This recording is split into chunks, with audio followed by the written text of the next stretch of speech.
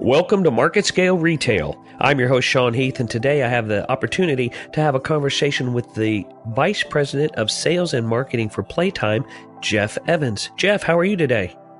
Yeah, I'm excellent, Sean. Thanks for having me. Look forward to talking with you. Hey, now I have had an opportunity to talk with a couple of people at Playtime before, and what you guys do is really fascinating to me. But right now what I want to know is, how did you wind up in such an interesting industry and such an interesting company? Yeah, it's a long story. I'll try to give you the abbreviated version of it. But my father's been in kind of the play and the children's entertainment industry for the better part of his career. Yeah, so it's sort of stuck with me as I grew up, and just leveraging some of those relationships and opportunities got me to where I am at Playtime. And just as my time here at Playtime kind of evolved. Just my passion for children and play, and just the value that play has in people's life in general has grown quite a bit. So it's been an exciting ride. Would it be accurate to say that you perhaps grew up destined to play for a living?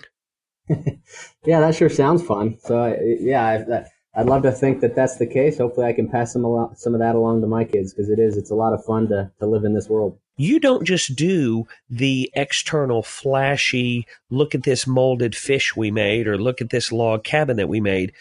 There's a ridiculous amount of work that goes on behind the scenes from the creative services side of the things you do at Playtime, sculpting and carpentry and metalworks. Tell me a little bit about how seriously you take that underlying architecture when you're thinking of a whole project. Yeah, it's one thing to paint a pretty picture and to sell a vision. It's quite another to bring it to life in general, but also to bring it to life in the right ways. And when I say the right ways, there's a lot of underlying components that we're thinking about when we're working on a project, whether it's ADA or it's safety components or anything like that. So, those are big drivers for us as we're thinking about a design. But then ultimately, when you're thinking about the big picture vision for a project, these are big investments folks are making from a monetary perspective, from a time investment, and then ultimately from a real estate. The space they're giving up for these experiences for their customers. So we don't take it lightly. It's a long, drawn out project and process for us. We want to make sure that when we're handing the keys over at the end of the project, that it's hitting it on the head for them. But yeah, there's a lot of thought that goes into how those pieces of the puzzle is going to come together at the end. Tell me about the return on experience and how that drives what you do. Yeah, there's so much. I think it's in kind of a typical business sense. There's so much focus on return on investment, and that's the tangible side of things. So that matters very much as well. But return on experience is really a big focus, especially on the retail side today, because malls and shopping centers. That world isn't just about how much can we sell from a retail perspective. How many different retailers can we have? I mean, at the end of the day, there's a lot of different ways now to shop and to buy things. So they're competing with not just having relevant products, but having an experience that matters as well. So there's a lot of importance into what that mix looks like, and the entertainment piece of it is a big component of it, which is why you're hearing that term retailtainment as much as you have had today. But you're right, the customer and who they're ultimately trying to satisfy or meet and exceed expectations is a big piece of that. And some of it's a gamble. You're trying to make an educated guess as to what your customers or what that demographic is going to be excited by. So there's a lot of homework and research that goes into what the right fit is. You have the opportunity to really try and look at what you're doing with any individual project from the eyes of the child who's going to be seeing that, from the eyes of the parent who's going to be witnessing their child's experience. That's got to be a pretty fulfilling day to day. Yeah, no kidding. I often joke, we all wake up on the wrong side of the bed occasionally. And when we get to come into the studio here and go to quote unquote work here at Playtime, it's a little bit different mindset or perspective than other folks have in their jobs. But you're absolutely right. I think the biggest challenge for us, if challenge is even the right word, is just remembering who our customer is. As you pointed out, a lot of times we get lost in who the end user is, which is the kids and the young families that are enjoying these spaces. But at the end of the day, while they're very important, the aesthetic and what our customer whether it's a developer or a shopping center, whatever it may be, what they're looking to accomplish as well. So there's a good sort of push and pull there to make sure that everybody's equally educated on what we're trying to accomplish and why different components of it are all important. But yeah, it's awful fun as an adult to try to get back into that headspace of being a kid and how kids are going to enjoy these spaces. You have so many industries that you work in, from retail to restaurants, destination attractions, children's hospitals, healthcare, water play areas. And it's really fascinating to me that there's the ability to see something at a children's hospital that 15 years ago you would have only seen at like Disney World or Disneyland. You're able to help these locations create their own theme park within their business. Yeah, that's right.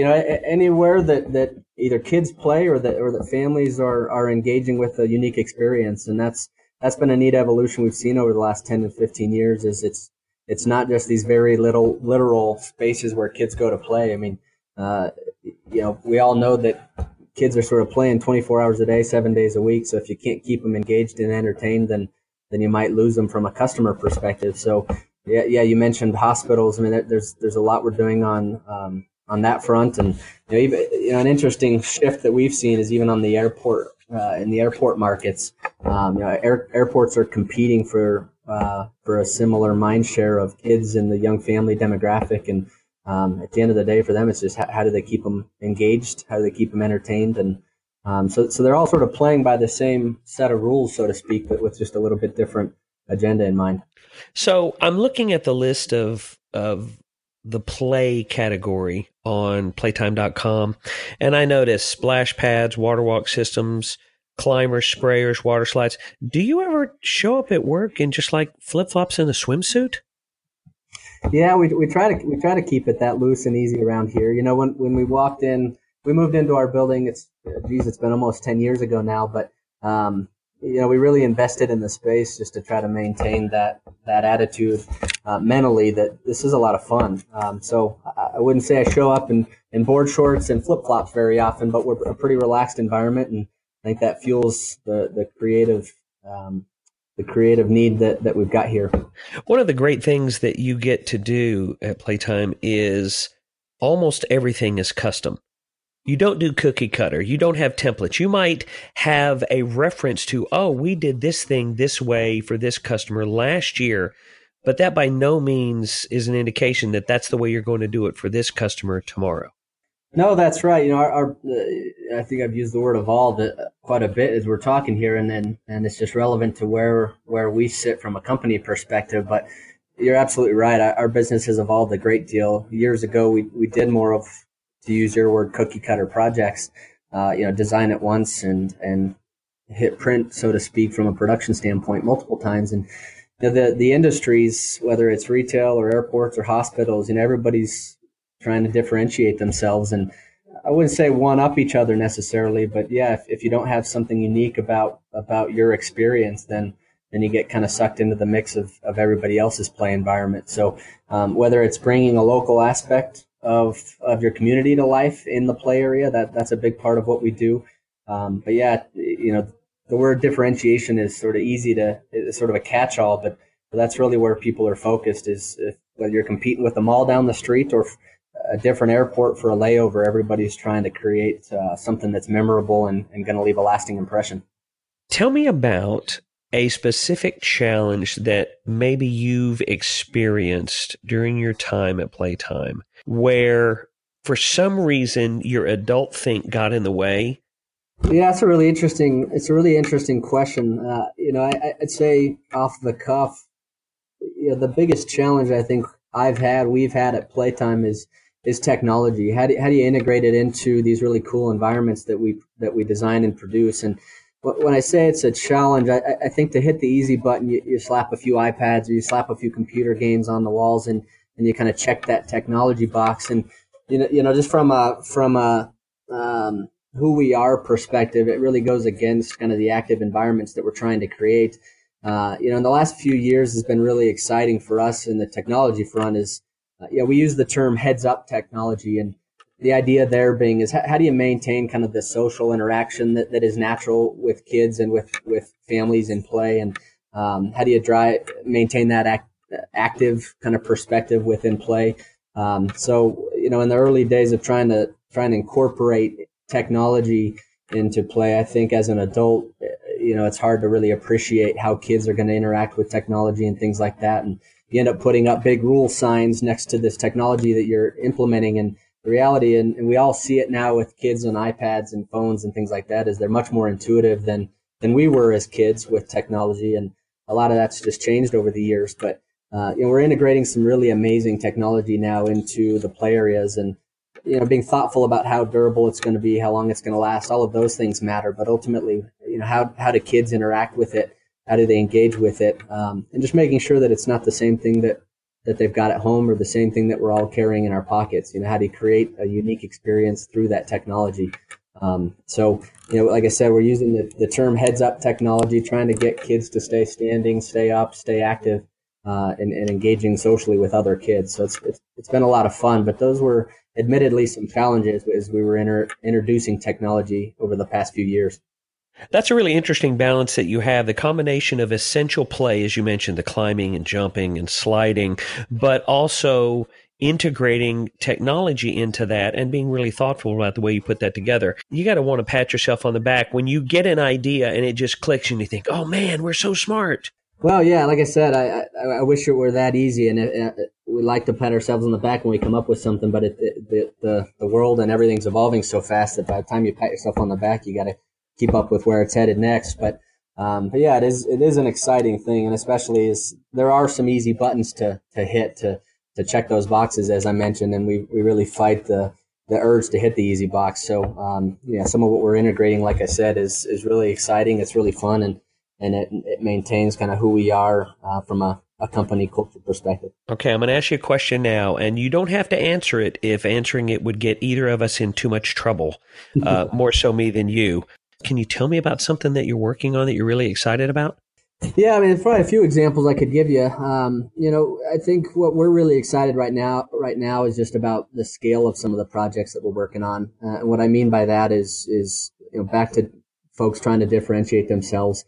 People are doing a little bit better job of giving us more real estate to work with, and with real estate and with a little bit healthier budgets, we're able to think outside the box on what we've done historically, but also what other folks have been doing.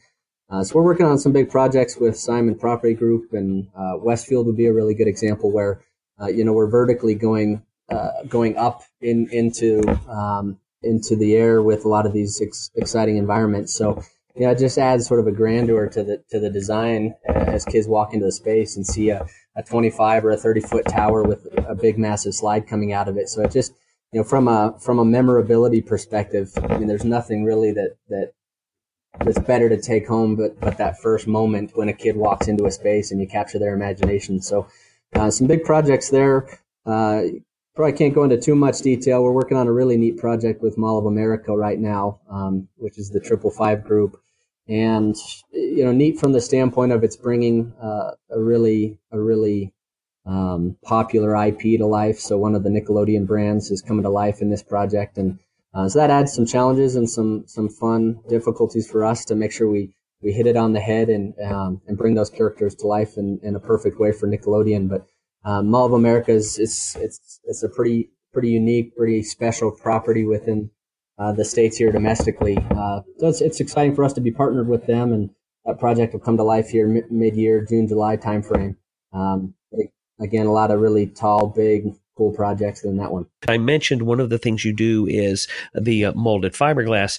You're not using just fiberglass on the play elements. Let me clarify that. You're using PlaySoft, which is a proprietary process that you guys have. You're sculpting out of foam and putting a durable rubber-like substance on that. I wanted to clarify that because I feel I misspoke and misrepresented earlier exactly the product that you're using when you're putting these fantastic things together. No, I appreciate that. Yeah, one of our primary product categories is our PlaySoft that you just referenced, and how that comes to life is pretty unique. And like you said, when we're focused on the little guys, it's really excellent for from a safety perspective to have a product that they can learn how to explore in, but when they're falling on it with their head first, that they're able to stand up and shake it off and keep moving. But yeah, we are using a lot of different materials nowadays. Authentic materials are really popular right now. So we're using a lot of traditional woods and steels and things like that. So we work with a lot of landscape architects and architectural design firms, and having a really edgy look to the projects is important for those folks. So yeah, using a lot of different materials nowadays to bring our projects to life. Also, as a parent, let me say that the fact that the smooth finish that you use is actually certified naturally antibacterial. That's genius. Yeah, well, appreciate that, especially as we look at supporting folks like the Ronald McDonald House and some different hospital projects. Obviously for parents and folks that unfortunately are visiting those locations, to know that siblings and moms and dads can play in a safe environment is really important. All right. So for the last question of the day, I want you to think about all the projects that you've worked on that you saw rendered in 3D, but when you actually saw the thing come to life and it was out in the real world, that it just took your breath away and you thought, wow, I can't believe we just made that. Yeah, we completed a project up in the New Jersey, New York City area last year. I'd say that is the right answer for that question. We had a lot of, back to what I said a minute ago about authentic materials, and so there's a really unique netted climber in that project. And to your point, in 3D and some of our modeling is as amazing as it is. It's hard to get it to render perfect. So seeing those renders, kind of holding them up while we're standing on property and seeing the project executed, while it looked beautiful, it just didn't do it justice. But that project that I referenced up in Garden State Plaza up in New Jersey was really an amazing project to come to life outside of the 3D and into the real world. Well, I certainly appreciate your time today. Today, I've had the opportunity and the pleasure of having a conversation with the Vice President of Sales and Marketing for Playtime, Jeff Evans. Jeff, thanks so much for taking the time today. This has been really cool. Yeah, sure has. I appreciate it. Thank you, Sean. Thank you for listening to this episode of our podcast. If you'd like to find out more or listen to previous episodes, go to marketscale.com/industries. And if you have a chance, subscribe to the MarketScale publications for the latest articles, videos, and podcasts from your favorite industries.